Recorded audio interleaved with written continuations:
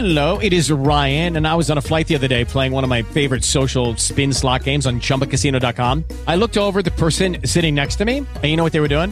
They were also playing Chumba Casino. Coincidence? I think not. Everybody's loving having fun with it. Chumba Casino is home to hundreds of casino-style games that you can play for free anytime, anywhere, even at 30,000 feet. So sign up now at ChumbaCasino.com to claim your free welcome bonus. That's ChumbaCasino.com and live the Chumba life. No purchase necessary. VGW. Void where prohibited by law. See terms and conditions. 18 plus.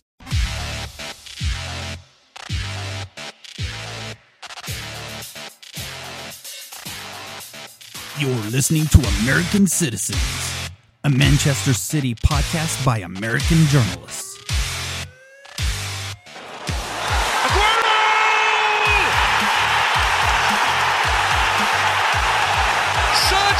The saviour again.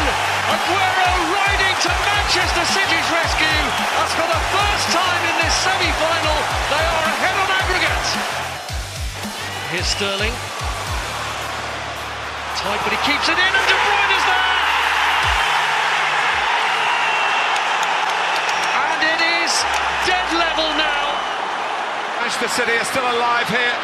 Balotelli, Aguero!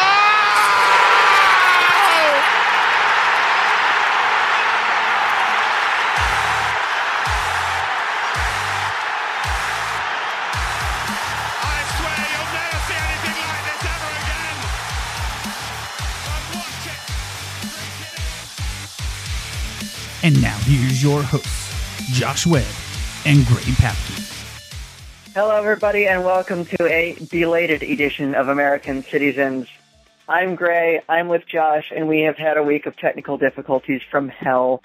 So we're coming at you, just us two, a bit belatedly, to talk about the Dortmund game. Yeah, it should be exciting times. Probably a lot more exciting than, say, the technical errors which occurred as... Look, man, there is going to be no David Mooney episode, which breaks my heart because that man gave us so much, both in terms of quality conversation. Yeah, I don't even know what the word is, but he did not make us feel bad at all about what happened. He was totally unfazed, was probably the word I was looking for, by all the technical difficulties, having worked in radio. And he worked with us to make this thing happen, not once, but twice, and technology still scuppered it. So my plan is to bring David back later in the season. I am investing over $100 into audio equipment that will ensure this does not happen to us again. So, with all apologies to David Mooney and our listeners, I regret to inform people that that episode will be permanently lost forever. Yeah, it will. But like you said, we will have David back, and we apologize for our technical nightmares. But hopefully this time it's just us, so it won't be a problem. But in the future, this will be a thing of the past. That's why we're late. I like the way you put that, sir. That was very profound. Hopefully in the future, this will be a thing of the past. Well done. Thank you. I did not mean for that to be so poetic. But so now that we've gotten that out of the way, now that you know why you're hearing from us on, well, probably by the time you hear this, a Saturday, let's talk about the Dortmund friendly, which happened. This week has been such a blur. Was it Wednesday morning or Thursday morning? It was Thursday morning. It was Thursday morning. It was Thursday. We've both had long weeks. So let's discuss this. If you haven't seen it, then you probably shouldn't be listening to us because we're about to spoil it for you. But Manchester City won their first, last, and only game in China, 1-1, on penalties because we have to make the charade of this being an actual tournament of sorts. So I'm just going to throw this out. Since the result is elementary, it doesn't really matter. Let's just go to what actually matters. When you watch the game, and this was the closest we've come to having a full squad. I know there's a couple guys still missing, but basically everyone who mattered played. Who did you come away impressed with? Let's start with that. Yeah, you already know what I'm going to say. Is it Sir Tosin? Yeah, you already know what I'm going to say. Look, the more I see of this kid, the more I remain convinced that there's no reason for him to go anywhere. This kid is, look, I know that he's still young. I know that there's still work to be done. But this kid is ready. He's ready. The intelligence is there. The drive is there. What Pep Guardiola wants from his center backs, is possessed by Tosin. This kid is seriously impressing me in this offseason. And I don't know if it's because I want to be impressed by him, but I look at the goal that Manchester City had.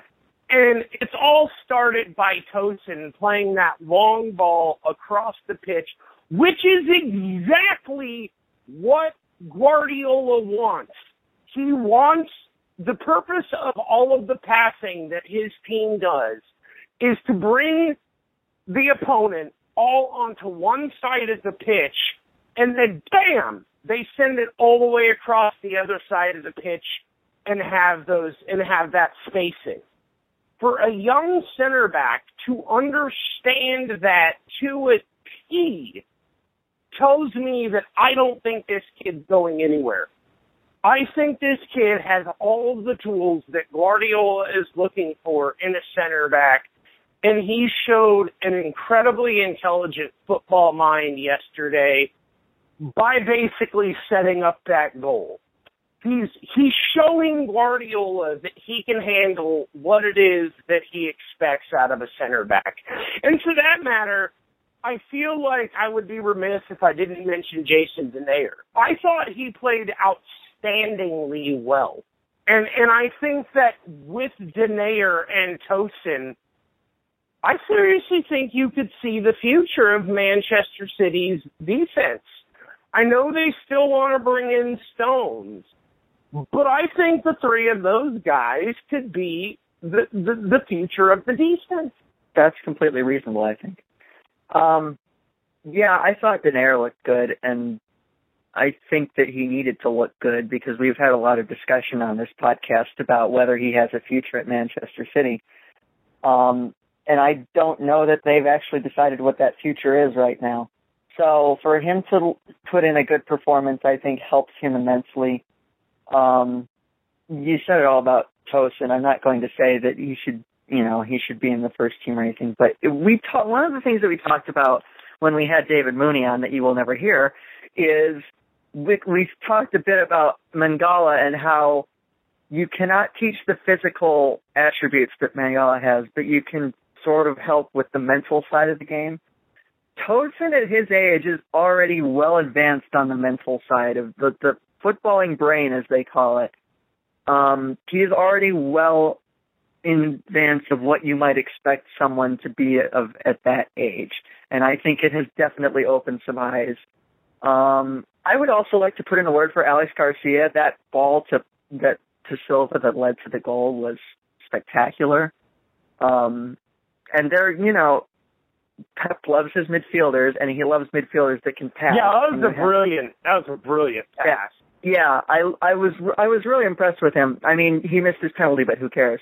I was impressed with him. I was impressed with Maffeo again. Yeah, dude. That guy is so good. And I felt like Angelino livened up the team when they brought him on. Like, I know the goal came like a minute after he came on, or whatever it was, I think, but I thought that he helped liven things up when they brought him on. I want to ask you a question about Angelino. Go ahead. Do you feel like Angelino is a Marcelo type fullback in that what he offers you going forward is outstanding? But on the defensive side of things, I'm not saying he's bad. I'm saying he's much more of an offensive fullback.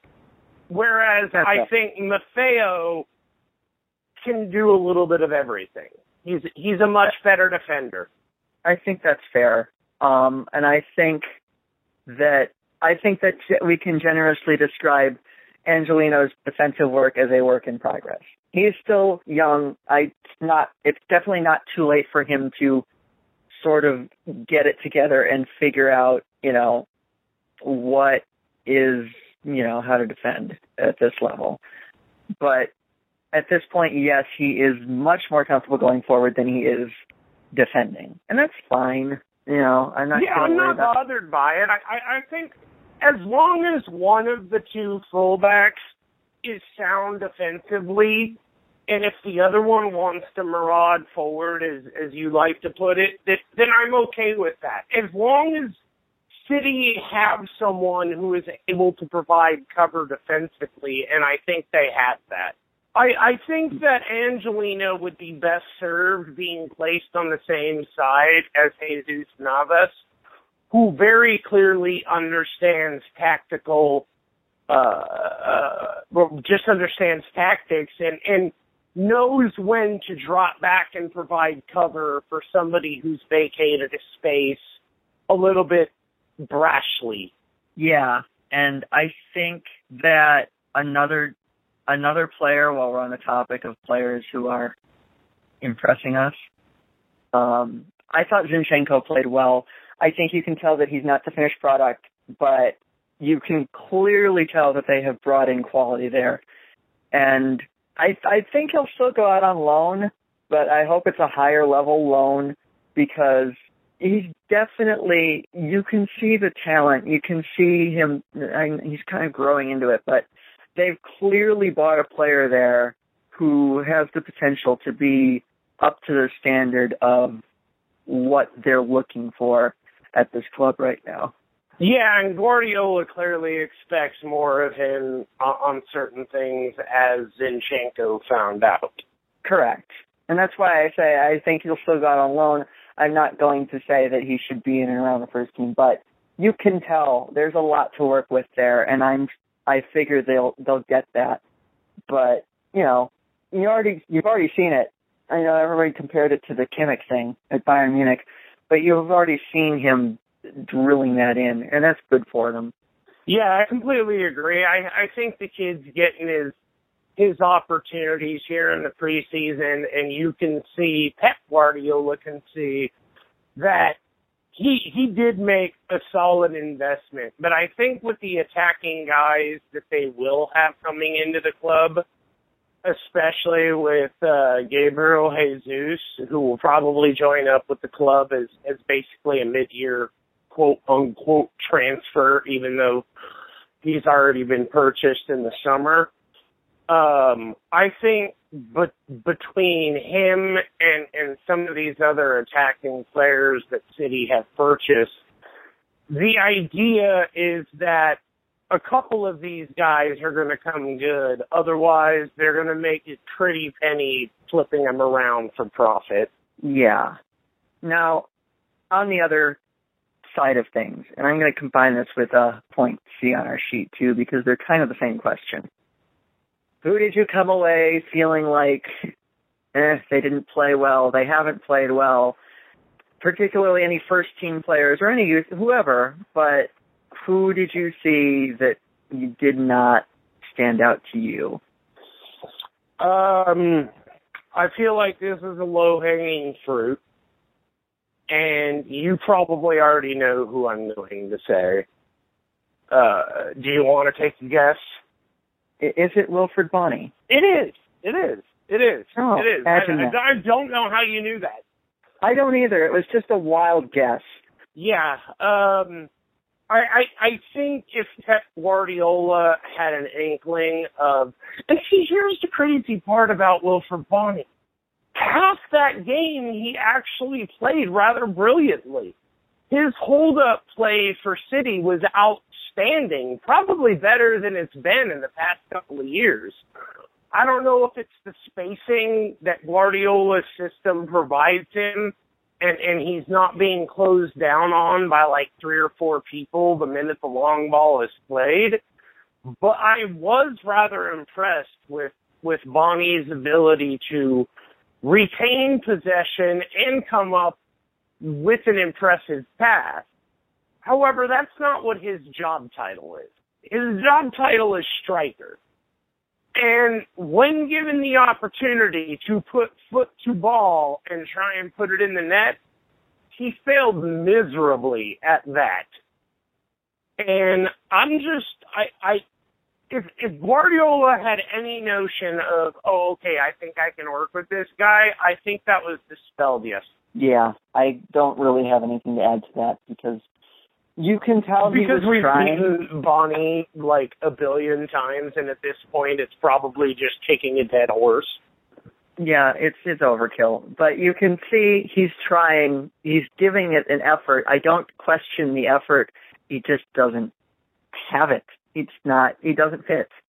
He is a square peg in a round hole. And I don't know that there's anything they can do to change that. And I think that they will let him go if they get an offer for him. Yeah, and if they can use him as a make weight in the Stones deal, which is, something that keeps popping up again and again and again. Look, if Everton feel like Bonnie can improve them, and look, man, that seems like a reasonable, I call it a trade, but that's probably American terminology, transfer. Yeah.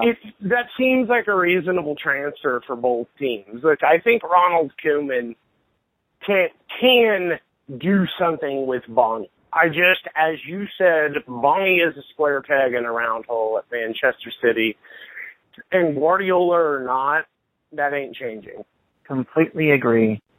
And I would also like to note that I think yesterday we saw why Man City have been linked with so many goalkeepers because Caballero's distribution was awful. Oh, God. Thank you for mentioning that.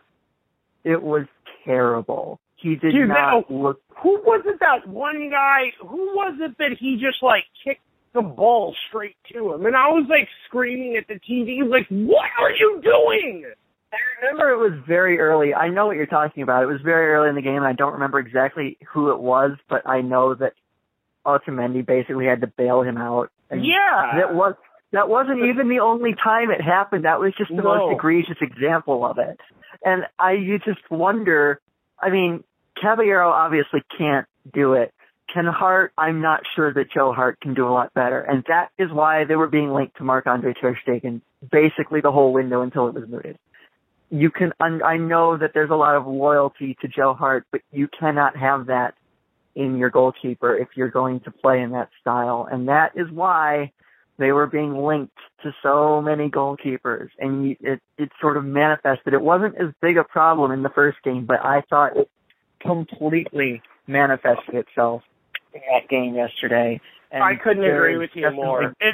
If there was any doubt that City needed to, look, at the bare minimum, bring somebody in who can push Joe Hart into possibly learning how to play this style, yesterday was the biggest piece of evidence in favor of City do not presently have a goalkeeper capable of distribution on the level that Guardiola would prefer. Pretty much all there is to it.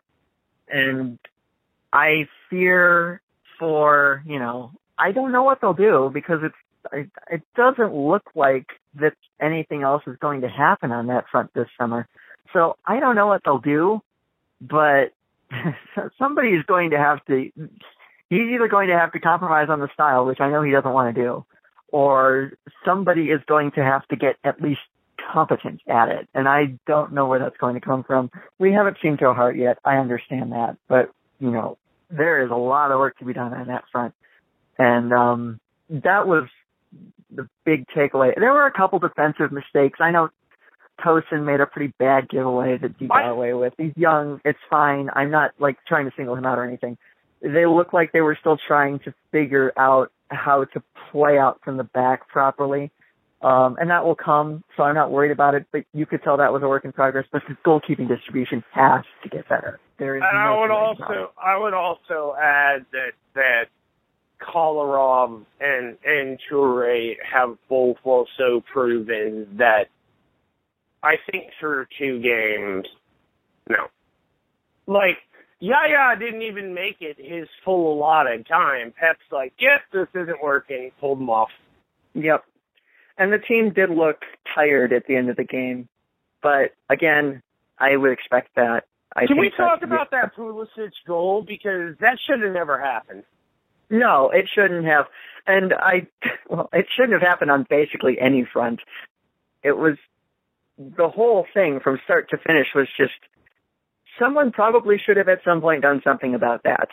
Yeah, cannot agree enough. And here's the thing with Toure.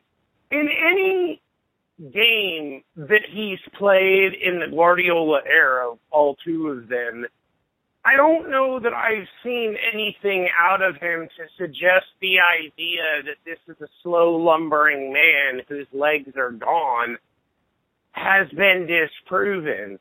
I've yet to even see Guardiola dispatch Yaya Toure in a role that sort of mitigates the damage he can do by not being able to cover his man. I don't know, man. There are several people on this team who need to go. They just don't fit, and that's been made evident through 2 games. The problem is their stupid wages, and they won't give it up. And you wonder if they bring in enough players, they're just like, well, all right, you can stay here and collect your paycheck, but we only have a limited amount of spots on the Champions League squad. So, if you just want to sit here and collect your paycheck, don't expect to play. And I know that's not really realistic, but it's, at some point, some of these guys, and I know there's so many guys that have a year left on their contract, but some of these guys, they just don't fit. And they need to catch board reality is what they need to do. Like right now, some of these guys are presently living in a world that is not congruous with reality. They still think they have much to offer, and all the evidence to the contrary proves they do not, at least with this club in this system. I'm not saying that Toure is done and should retire. I do think, however, that he's shooting himself in the foot by patently saying, I don't want to go play in Serie A. You look at Luca Toni, man, talk about a guy that doesn't have a lot of speed left in his legs. Toure is a brilliant tactician. He has an outstanding football mind. He can create space simply because of what he knows how to do and the fact that he's got the physical ability to shuck people off like it's nobody's business. So I don't understand why he would look at a club like Inter. Now, I guess you say you look at Juventus and say, what's even the point? That much I can understand. For the record, I am not convinced yet that Pogba is gone. I think that there is still a portion of Juve that is going to try and make this Pjanic, Pogba, Khedira, Dybala, Higuain. Look, man, in order to compete with the Barças and the Real Madrids of the world, you have to add the Higuain while keeping Pogba. You just have to. And I think that Juventus are going to try. I'm not saying that it'll work, but I think that they have half a mind to try and retain Pogba and sell him on the idea of becoming a legend at Juventus by leading them to Champions League glory. And you and I have both talked about Pjanic to no end. I mean, look, that midfield of Khedira, Pogba, and Pjanic, look, there's a lot of young and unproven talent waiting to come good. But I'll tell you what, man, I would favor that midfield over a hell of a lot of others in Europe. Yeah, I still think he's a goner, personally. I think he's gone.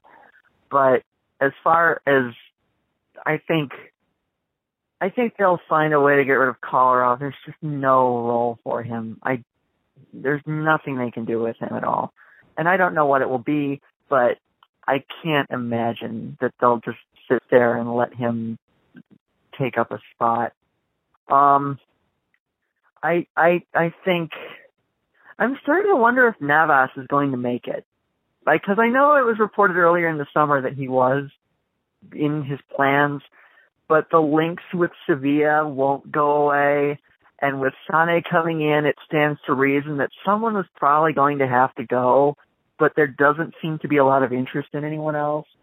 I know that Nasri is supposedly on the outs over his fitness and his weight, but at this point, I'm not sure. I would be surprised if Navas doesn't make it to the start of the season. I don't know how I feel about that. Part of me agrees with you. The other part of me thinks that Navas is somebody that City need to hold on to. And while I understand that the links to Sevilla will not go away, I think if you're Jesus Navas, you have a lot more to offer by learning 1 year under Guardiola and then applying your trade elsewhere. Isn't Navas in his 30s? I think he just turned 30 and he's entering the last year of his contract, yeah. Right. So this is a guy who isn't necessarily getting any younger, and you don't exactly get quicker as you get older. So at a certain point, Navas is going to become a moderately fast winger with no real ability to cross. I don't know how attractive that is as a transfer proposition, but I can tell you that I feel like Guardiola offers that man more opportunities to win, grow, and become a better player than going at playing at Sevilla, who just lost Unai Emery to PSG. So yeah, I don't. Totally, yeah. That's totally fair. I don't even. Who did they even replace him with? I never did catch that. I honestly don't know. Well, who cares? I just to the Kolarov point. I think that it's been pretty well proven at this point that center back, right back, center defensive midfielder, the guy needs to go. Just go. Correct. So let's talk about the tactics, because they started with 3 at the back yesterday. We've been speculating on it for months. Is he going to do 3 at the back? Is there going to be wing backs? And he did it, and it was basically, I don't know if it was effective. It looked a bit awkward at first, but do we think that's, obviously they're practicing it, so he has some designs on thinking, gee, maybe we can use this. What did you think of that? Because I was intrigued. Obviously, Kolarov's not a center back still, but I thought it was intriguing. I'm not sure that it will be a long-term solution. If he gets the personnel in for it, it might be, but at this moment in time, I don't think he has the people to make it work as well as he would like to. That could change in the weeks to come, though. Yeah, I think that the 3 at the back is something that I would prefer to see dispatched when City are in possession and moving forward. I don't necessarily, and that seems to be Guardiola's MO, to be fair. He usually places 5 at the back when the team is on defense, and it only becomes a 3 at the back situation when they're going forward. And sometimes it even becomes 2 at the back because his ball-playing center back is the guy who usually initiates the attack. And in theory, you would see a lot of what Kolarov does just with actual tactics in mind rather than just I'm going to plod forward and try and figure it out. So I do think that the 3 at the back is an intriguing philosophy. I just don't know that it's best served in anything other than a tactic that City should employ when they're going forward. I think it's a very situational thing. if they do go that route. I basically agree with you. I think that it's basically something he would. I don't know that he's going to start many games with it. I think it will be something that's sort of, because with Guardiola, you're never really, it's going to be very fluid tactically. So it seems like it would be something that he can switch into during games. Maybe, because he's spoken so highly of Fernandinho, rightfully so, he could start with a regular back four or something with three midfielders, and then you can drop Fernandinho a bit deeper into a more defensive position or something like that. I think it might just be something that he sort of fluidly Which I'm not switches. okay with. I don't Well, like tell me that. why then. I don't like Fernandinho being dropped into a defensive role. Do you think that blunts his effectiveness? Yes, I do. Very much so. Fernandinho is a guy who offers quite a bit going forward. And he's proven that with rather timely goals last season. And I understand that you want to put players, you have to use players. If you want to employ your system, sometimes players are going to have to, as they say, take one for the team and play a little bit out of position until Guardiola can solve these things more effectively by bringing guys in over a couple of transfer windows. But I think out of anyone on the squad, taking Fernandinho out of the attack is problematic for me. I think he offers too much going forward to say, sorry, bud, we need you to hang back here and sort of captain the line while everybody else goes forward. Do you think Fernando could do it on a more limited basis from time to time? Do I think who? Fernando. I think Fernando, for me, would make more sense doing it because he's very much a sort of telescoping center defensive midfielder where I kind of don't see Fernandinho as a center defensive mid. I sort of see him as that James Milner catch-all type who can do all things. And even Pellegrini dispatched him, I thought, to great effectiveness on the right-hand side as almost a winger. This truly is a guy that I think, as Guardiola has said, could play all 10 positions on the field. And I wouldn't be shocked to see what Fernandinho could do with a pair of gloves on his hand, too. I'm in no way advocating that City make Fernandinho a goalkeeper.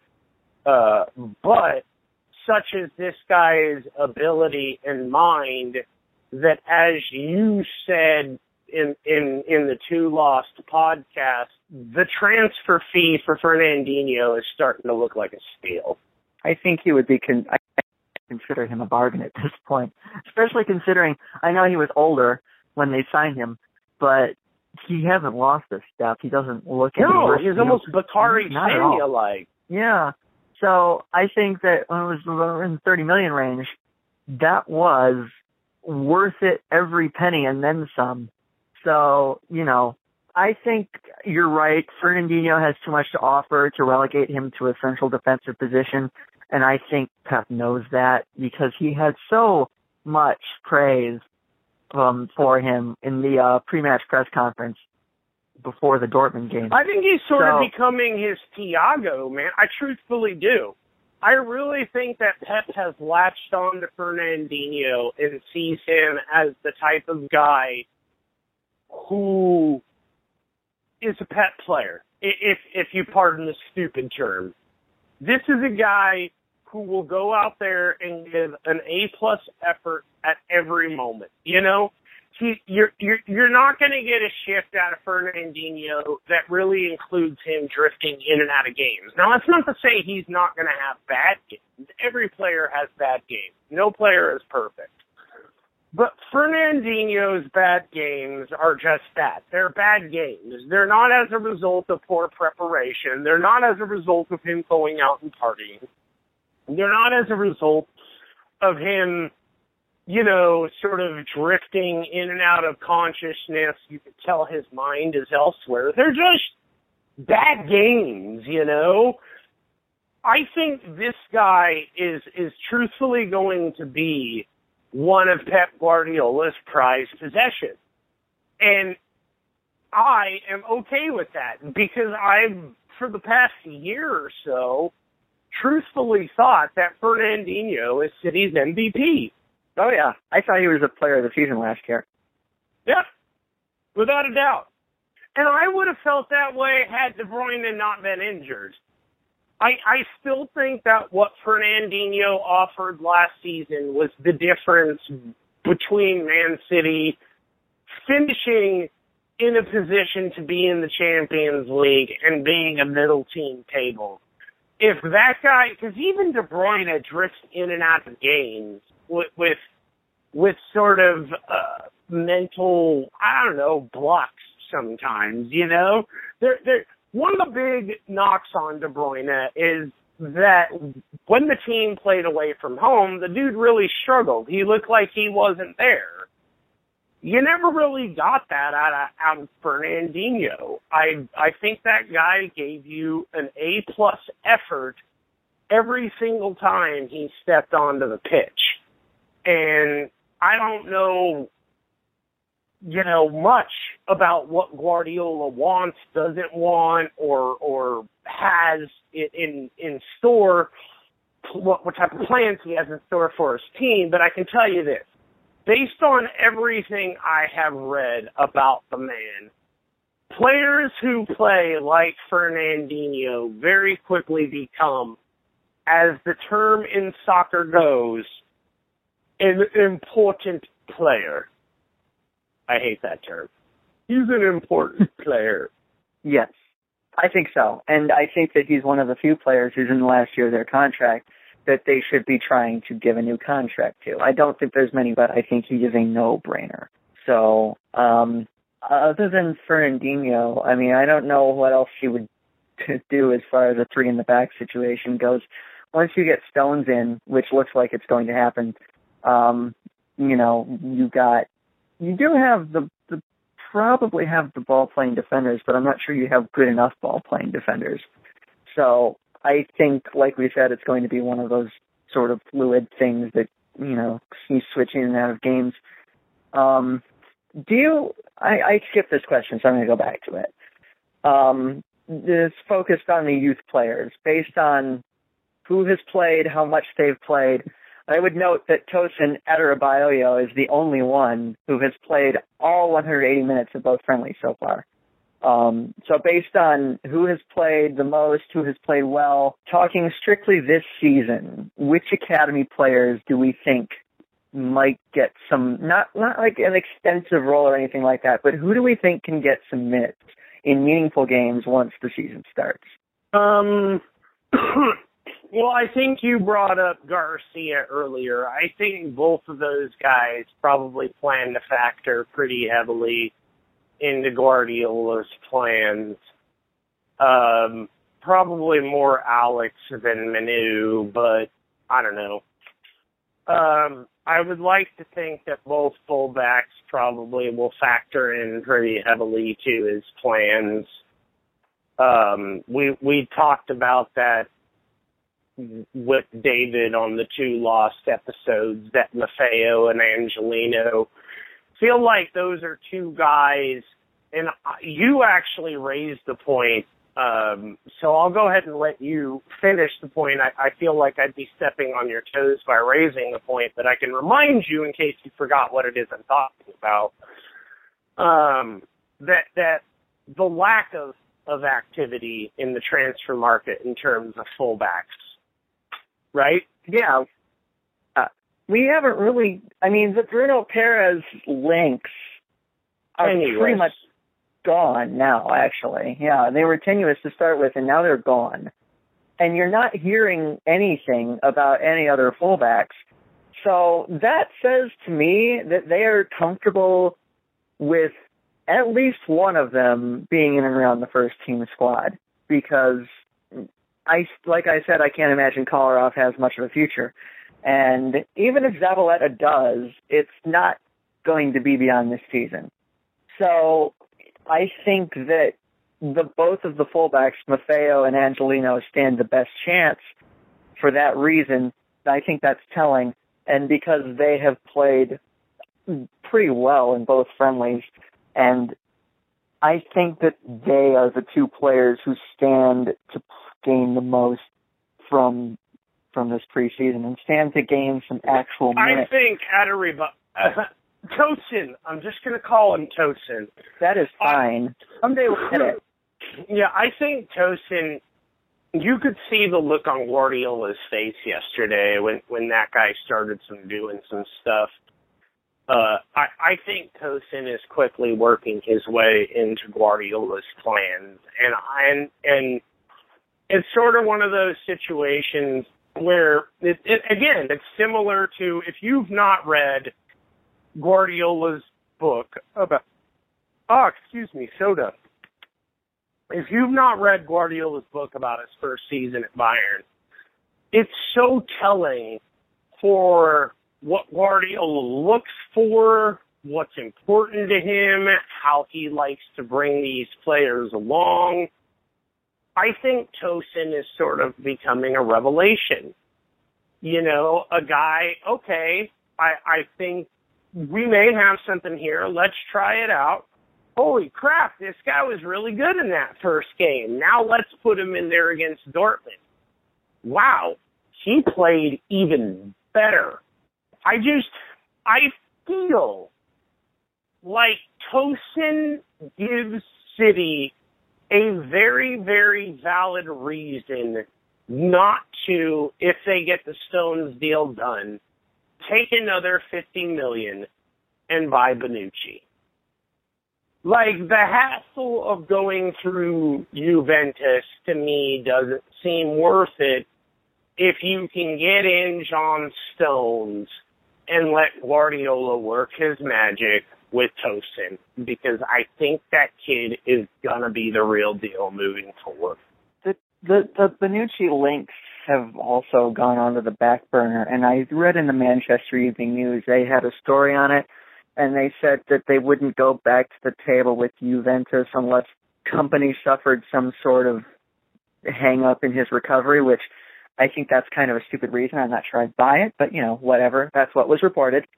But assuming that doesn't happen, and I don't think it will, especially now that I know that you still think that there's a chance that Pogba stays at Juve, and you've made that clear, but I think if Pogba goes, there's no way Bonucci goes.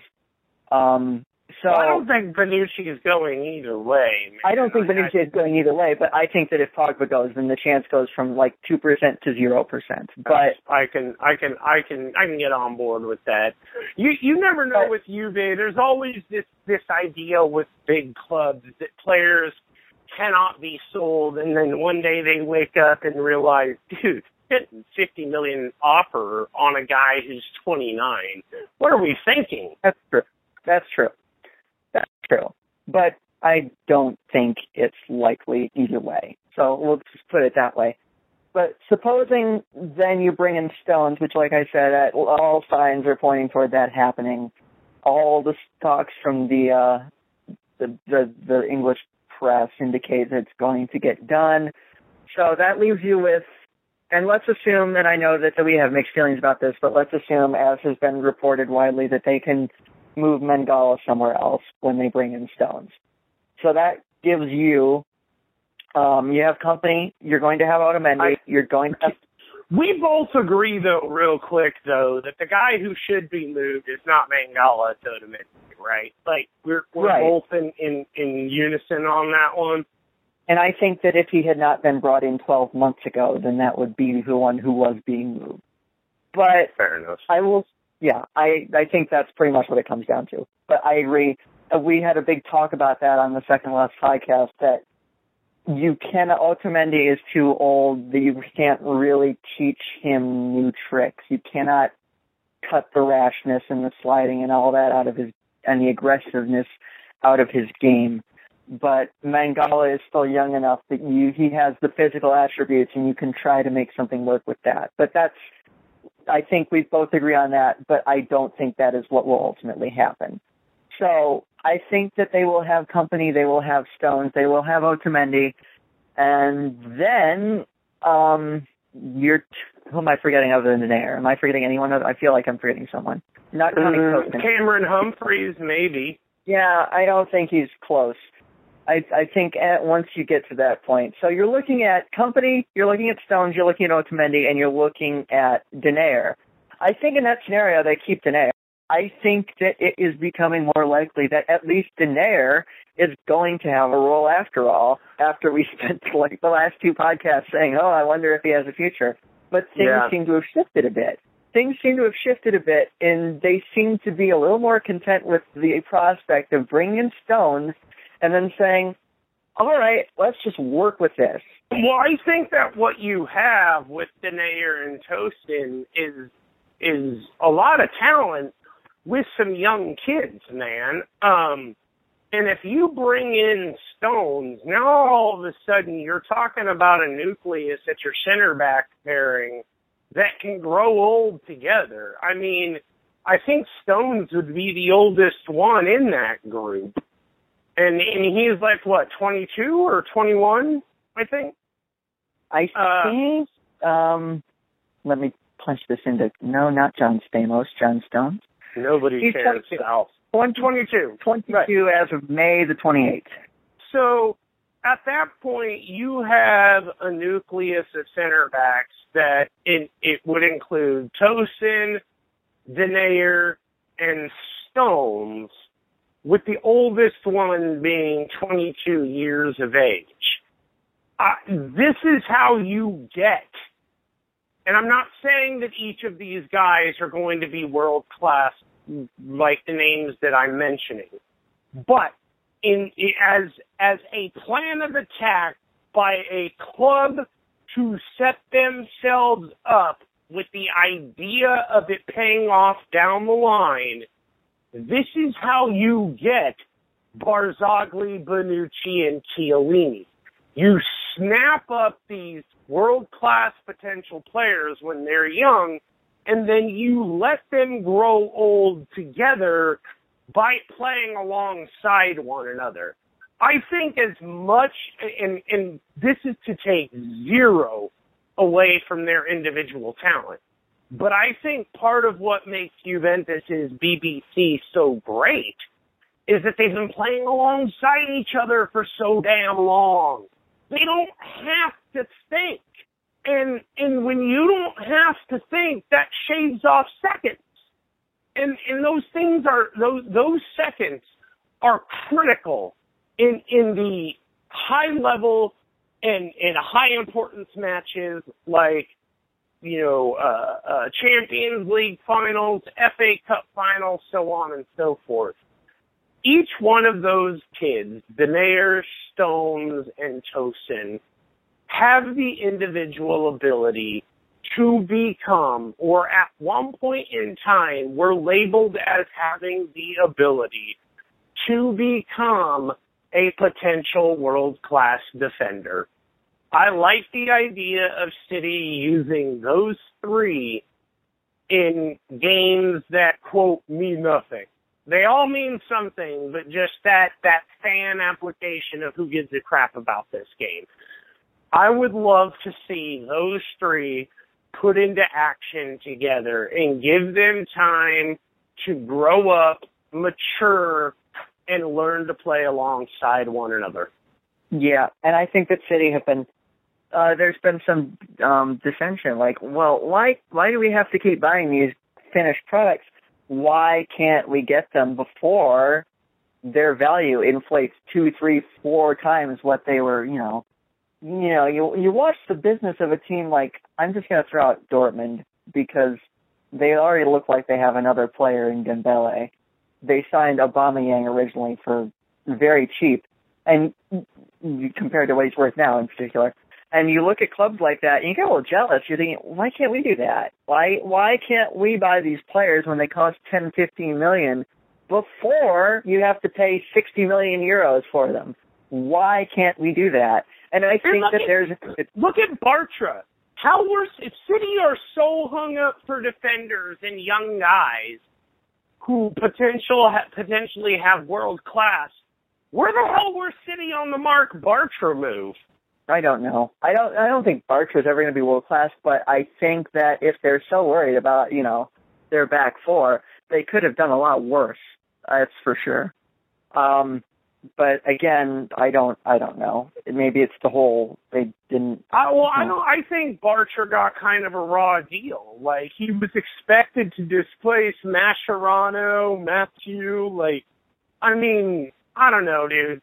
I realize the opinions are mixed and varied on Bartra, but I have a feeling that Dortmund is going to make that piece of transfer business look outstanding. And I think that's your point. That's roughly my point. And there are teams throughout Europe that do that sort of thing and then sell for a huge profit. And I'm not suggesting that City should become a selling club for profit. I'm just saying they could save themselves a lot of money, a lot of pain by getting these guys in, and that is what they're doing. I don't think we can overstate how much of a coup Gabriel Jesus is. They took they took one of Europe's most highly sought-after prospects out from under the noses of Barcelona and Real Madrid. And they were outbid by two. Yeah, it's being reported. I was just about to say that. As being reported today, for less money than they were willing to pay. That is incredible. That is a coup, and I think that should not be overstated. I'm 110% with you on that. When I read that tweet, and it was like the addition of Pep Guardiola basically made this deal happen. Like, that to me is outstanding, man. That's a big club. You talk about big club mentalities and people who want to go and play for the club, even though other clubs are offering big money. Having Pep Guardiola finally give City, this deal never gets done with Manuel Pellegrini as manager. There is no way Gabriel Jesus says a 15-minute call with Manuel Pellegrini was the difference maker. I will bet my lifetime salary on that. A 15-minute call with Manuel Pellegrini is more of a lullaby. Right. I mean, very honestly, important. You would be a very important player. You'd probably be better off having a 15-minute call with Claudio Ranieri. At least you'd hear some cool stories. I mean, you look at that Gabriel Jesus bit of transfer business, and I think that you've hit the nail on the head, Gray. This right here isn't just a coup. It's a statement of intent by City moving forward with Pep Guardiola. And as David mentioned on the Two Lost podcast, City did it by paying less. They set a valuation of the player, and they did not budge on that. Much like they're setting their valuations with Stones and Sane, City are refusing to be, and this is David Mooney's brilliant thoughts, I'm just paraphrasing, City are refusing to be known as a club that, even though they do have, for all intents and purposes, unlimited resources, they are refusing to be a club who will just pay you whatever you're asking for the player. If you're coming to the table to do business with City, they're going to demand a fair and equitable deal, and you are going to treat them with the same respect that you treat a Barca, that you treat a Real Madrid. You may get a bit more money, but you're not going to bend them over the table. Yep, and I think we needed to reach that point. I think it was something I said. The only quick point that I want to add on to that, just real quick, because I've seen a lot of people mention this, like, things were so much better when Gary Cook was. He would just go out there and he'd land the players. Yeah, but he also paid a lot of money for dudes who ended up not quite delivering on the promise you thought you were going to get. So, He also didn't just land the player. Ask Kaká if they landed the player and didn't kind of make us look foolish in the process. I think this new approach by Manchester City of setting a valuation and then walking away from deals if clubs are really intent on bending them over, I think that this approach by City, at first it was frustrating me because you're looking at this and saying, City's own words, they wanted to hit the ground running and they're not. I think that's the frustrating part for fans is when you have a guy like Calhoun saying, we want to finish our transfer business early to give Pep the time to hit the ground running, and then the club go out and do the exact opposite of that, I understand the source of frustration for fans. I get it. It makes total sense. But hearing David break down the idea that City are refusing to be a club that gets taken to the woodshed every single time they do business, I've warmed up to that and really kind of prefer it now. Like, look, City may miss out on some guys like Pogba, but you know what, man? When you hear United players, United legends like Paul Scholes coming out and saying, dude, this is stupid. This is stupid. You start to appreciate and gain an understanding for why City are walking away from some of these players.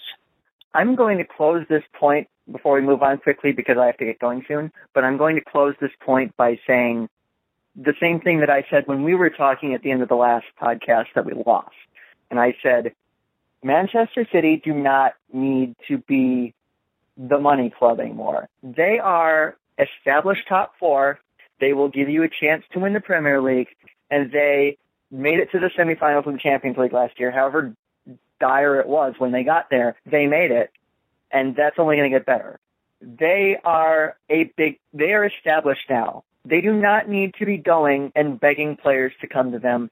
Players should want to come here. They need to have that mentality, and I think that mentality is starting to come into effect, and we're seeing it with deals like the one for Gabriel Jesus, because that does not get done, as you said, under the previous regime or the previous regime to that or any of it. It's now. It happens now. I think they have finally reached the point where they are being treated as the big club that they are. So that's basically my point on that. And I would also add, too, just to put a cherry on top of what you said, that as these players start to come good and City start to win with a lot of maybe not necessarily huge name players at the time, but will have become big names, it sort of just says that, to some of these bigger name players, like, look, you wanted, Pogba, you wanted to make things impossible. You have your own worth and have set a value of your own worth. I get that. But that valuation you set made it impossible for us to do business with you, and that's happened along the way with several other players. Down the line, City is going to be the club that some of these veterans who, haven't quite been able to get their ring yet, City is going to be the kind of club that they want to join. And the tables are going to turn, and they're going to be like, hey, we tried to get you a couple of years ago right before you hit your prime, but now I don't know. I don't know if we need you. We got a 23-year-old kid down there who can do exactly what you can do, but for half the price, buddy. So I think it'll be interesting to watch and see how this thing plays out moving forward.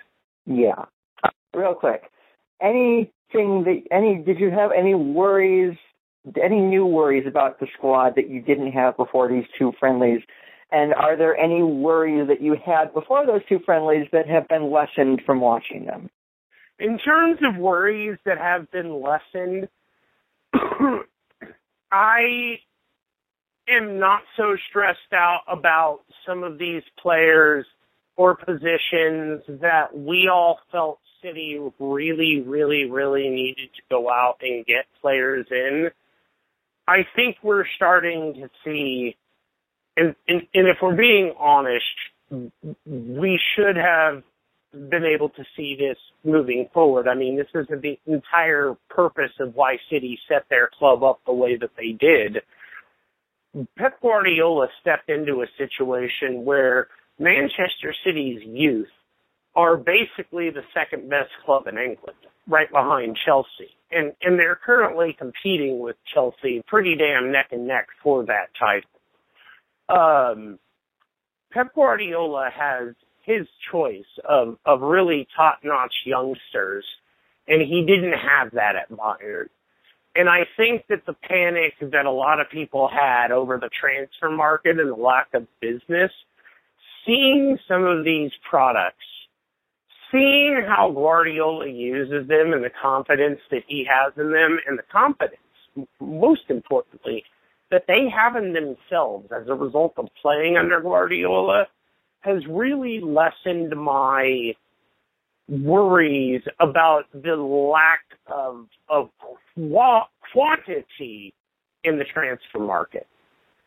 And as far as things that have maybe given me bigger worries, this one's real quick.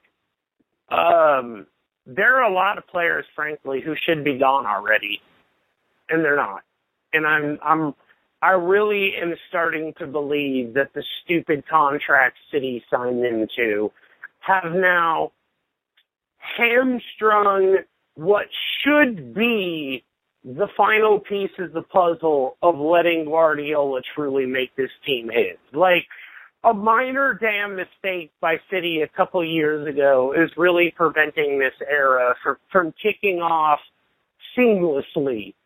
And that's my biggest worry. Yeah, that's fair. I think that City can be accused of having been a bit too loyal in the past and giving out some contract extensions that were not deserved. And I think that at this point we are not going to see the actual complete Pep Guardiola's image squad until next season, just by virtue of everyone that has to go and everyone. Next summer is going to be very interesting because they have so much coming off the books and they'll have a lot more freedom to figure out what they want to do. And that's when I think that we're going to start to see the exact type of side that he truly wants. So this is going to be a bit of a transitional year. I know they don't want that, and that doesn't mean that they won't be successful, mind you. I'm not saying that they can't win this year, but ultimately there is still going to be some people on the squad this year that I think if you got Pep Guardiola to be completely truthful, he would rather not have.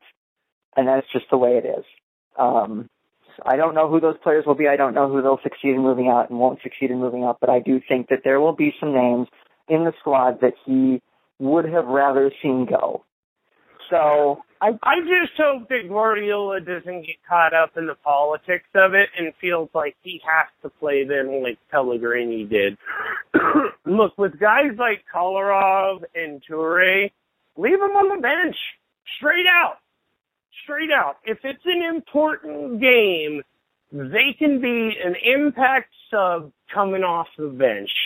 There are better players on the club at this time, and the whole Rooney England thing, I think it's going to be very interesting in Manchester this year because for all the talk about the fans, about how each club is poison and does things the exact opposite, there are a lot of similarities in how the clubs have done business over the past couple of years. And both of these managers are now stuck in a position where they've got big money and very sentimentally valued names within the club who are no longer really fit for first team play.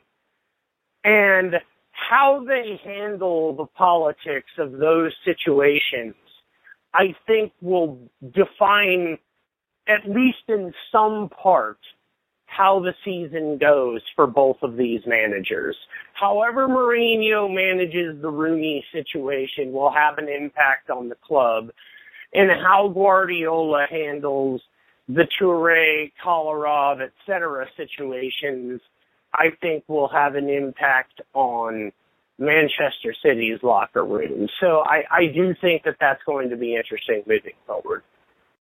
I have faith in him to play who he thinks should play. I don't think I think he'll also have the full backing of the board to do whatever he wants, which is something that, he didn't always have at Bayern Munich. They backed him, but the transfers He didn't weren't always have it at Barca either. No, he did not. And I think that this is the first time he will have the full unconditional backing of the hierarchy. Say, all right, you don't want to play him? All right, don't play him. I don't think anyone will intervene there. I just want to make one last point about... I was more worried about guys like Saluk trying to undermine things via comments in the press. Like, City have volatile... More so than United, who probably have players that will be volatile, like Ibrahimovic if he's not getting his way.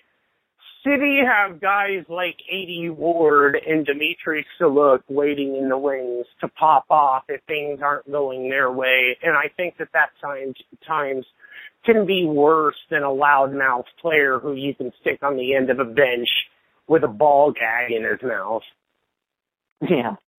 Yeah, that's true. But, Dimitri has been speaking for years and no one ever cared. He's gone anyway after the year, so what's he going to do about it? One last thing.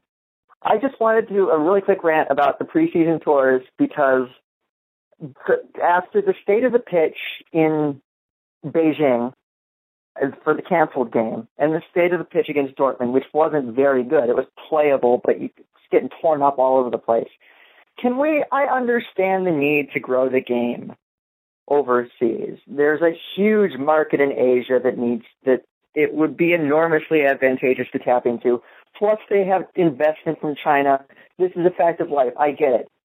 But can we do this a little better? Can we make this more about preparing the team for the season than this giant commercial whirlwind thing where they have to play on terrible pitches because, whatever. The U.S. tours never go this badly. Guardiola was so frustrated after that United game. You could tell. He was so frustrated. He would come all the way here, and he's worried about getting his team ready for the season. And this happens, and this pitch is not playable. He was so frustrated, and I shared his frustration. I think there's more concern from when you get United States executives, say, for the ICC in the room with some of these clubs. They're as concerned with raking in the revenue as the Premier League clubs themselves or the participants. And they know the best way to ensure that you get top dollar is to place these events in venues that guarantee the highest probability of success. And that's why you see things like at the Rose Bowl, at Levi's Stadium,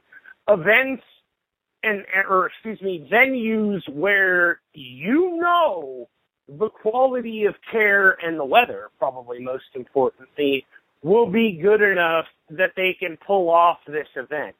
What I would like to see, and I think this runs against, I'd probably get so much blowback on this, but here's what I would like to see. If you are truly intent on traveling the game and bringing it out to clubs or bringing it out to countries like China, so on and so forth, I would like to see a lot of these games maybe moved indoors. And if the point is to help the club get ready, then by having it indoors, you guarantee a certain condition level of the pitch. So the game can go off, the club can oversee the fact that they need to get ready for the season. And in terms of commercial value, the country can guarantee that the game goes on and they don't wind up with a situation like they did at the Bird's Nest, where I can't probably imagine how many people thought they were going to get to see the first ever Manchester derby not played in Manchester. Can you imagine, especially with the growth of the Premier League in China, can you imagine being a ticket holder to that game and thinking that you're going to get to see that? Now, if you'd moved that game indoors or held it at a stadium indoors, that game still happens, and you rake in millions. Now, we both agreed that we would have preferred that game not happen for we don't need the drama and the narratives, etc. But now you find not quite me so much, though I am coming around on the argument. Now you find people saying, we'll city your bone because they lost out on that game. Soccer is never supposed to be played indoors, I get that. But I think if you want to commercialize it to this level, you have to take into the account that not every country is going to be in a season that is accommodating for an outdoor game. So maybe just hold some of these in domes. You can send all of your hate tweets to @FightOnTwist. Remember, I know that this was mentioned during one of our lost shows, but, when they went to, I don't remember exactly where, it was in the Far East a couple of years ago. It was Pellegrini's first season, I believe, when they had to play Sunderland on this just awful, rainy, torn-up pitch, and Matthias Stasic got hurt, and then he wasn't ready for the start of the season, and his City career never really got going again, and he was sold off before, the end of the next season. So I don't mind these trips happening. I understand the necessity of them from a business standpoint, but you have to play the games and you have to make it safe for the players. This is, at the end of the day, they are here to prepare, not, I understand the business aspect, but they are not here to make you money. They are here to prepare for a season and play a game. And that needs to happen. And I don't know what the best solution is. I know you've presented one, and I will once again let them direct the hate tweets to you. But I know I'm kind of complaining here without offering. I'm complaining without offering a real solution. But go ahead. Let me ask you, how do you feel about the dome thing, though? Because if you look at just the manifest function of hosting these preseason games, is commercial revenue and getting players ready for a season, right? That's it. We both agree that the vast majority of the game is irrelevant. Beyond Correct. that, right? Okay. Correct. So then, if we've settled on the fact that the vast majority of the game is irrelevant for so many different reasons, why then does it matter if it's not played on a pitch that half these pitches are almost domes, with the exception of the fact that they leave the playing surface exposed? So why would it matter if, in the interest of growing the game in countries where the weather might not be suited to maintaining a pitch in the best of conditions, why would it really matter if you played it in a dome? What about the game fundamentally changes? My last and only thought on this subject, as long as the pitch is safe, is playable, and is good enough for the standard, I don't care. They can play it wherever they want. That's kind of where I'm at. And that's all I got on the subject, and we should probably wrap this up. But I just wanted to, I know I was kind of ranting without identifying a solution, but it just drives me nuts. That about wraps us up. I do want to ask you one short question. I know we got to get going, but go ahead. I think we would be remiss if we didn't mention it. There is talk now of Pep Guardiola trying to set up a fourth game behind closed doors. What's the latest on that you've heard, and where do you come down on that? As far as I know, it was against St. Johnstone, who are Scottish, and it was going to be at the CFA, and they should. I mean, it won't help. I don't know how much it's going to help them playing against a team at that level, but you cannot replicate an actual game. So I'm fine with it. They might as well go through with it, and that's basically my thought on the subject. Perfect.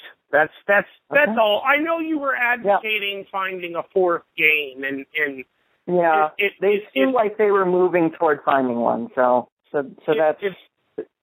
if the preseason is that important, then even if it's against St. John's or whatever, then, let's just get it done. If he thinks they need another game, then go for it. That's basically how I feel about it. All right. Thank you for your patience this week, first of all, for everyone who's listening. And we're very sorry that you couldn't hear anything that we turned out earlier. But we will be back on schedule, hopefully, next week with Mike Devlin, who has written one book and is writing another about Manchester City. So we're going to talk to him about that. We should forewarn you guys now that the episode is most likely going to be not suitable for work. Devlin gave us some proper forewarning that he doesn't necessarily have much of a filter. And in all my years of being a professional journalist, I realized that if you reach out to somebody in the hopes of talking to them about what they've written, then you need to be prepared to talk to them about what they've written. And if what they've written is littered with foul language, then you could probably assume the conversation will be. So we'll do our best to give you guys as much warning, but I would suggest listening to next week's podcast maybe on the way to and from work rather than at your desk if you don't have it. Yeah, pretty much. But we will have that next week. Until then, we are on iTunes. We are on Blog Talk Radio. You can subscribe to us on iTunes. You can follow us on Twitter at America Cityzens, CITYZENS, just America. And we will be back next week with a technologically working podcast. So once again, thank you so much for your patience. And we hope you enjoyed it, and we'll talk to you again soon. Thank you.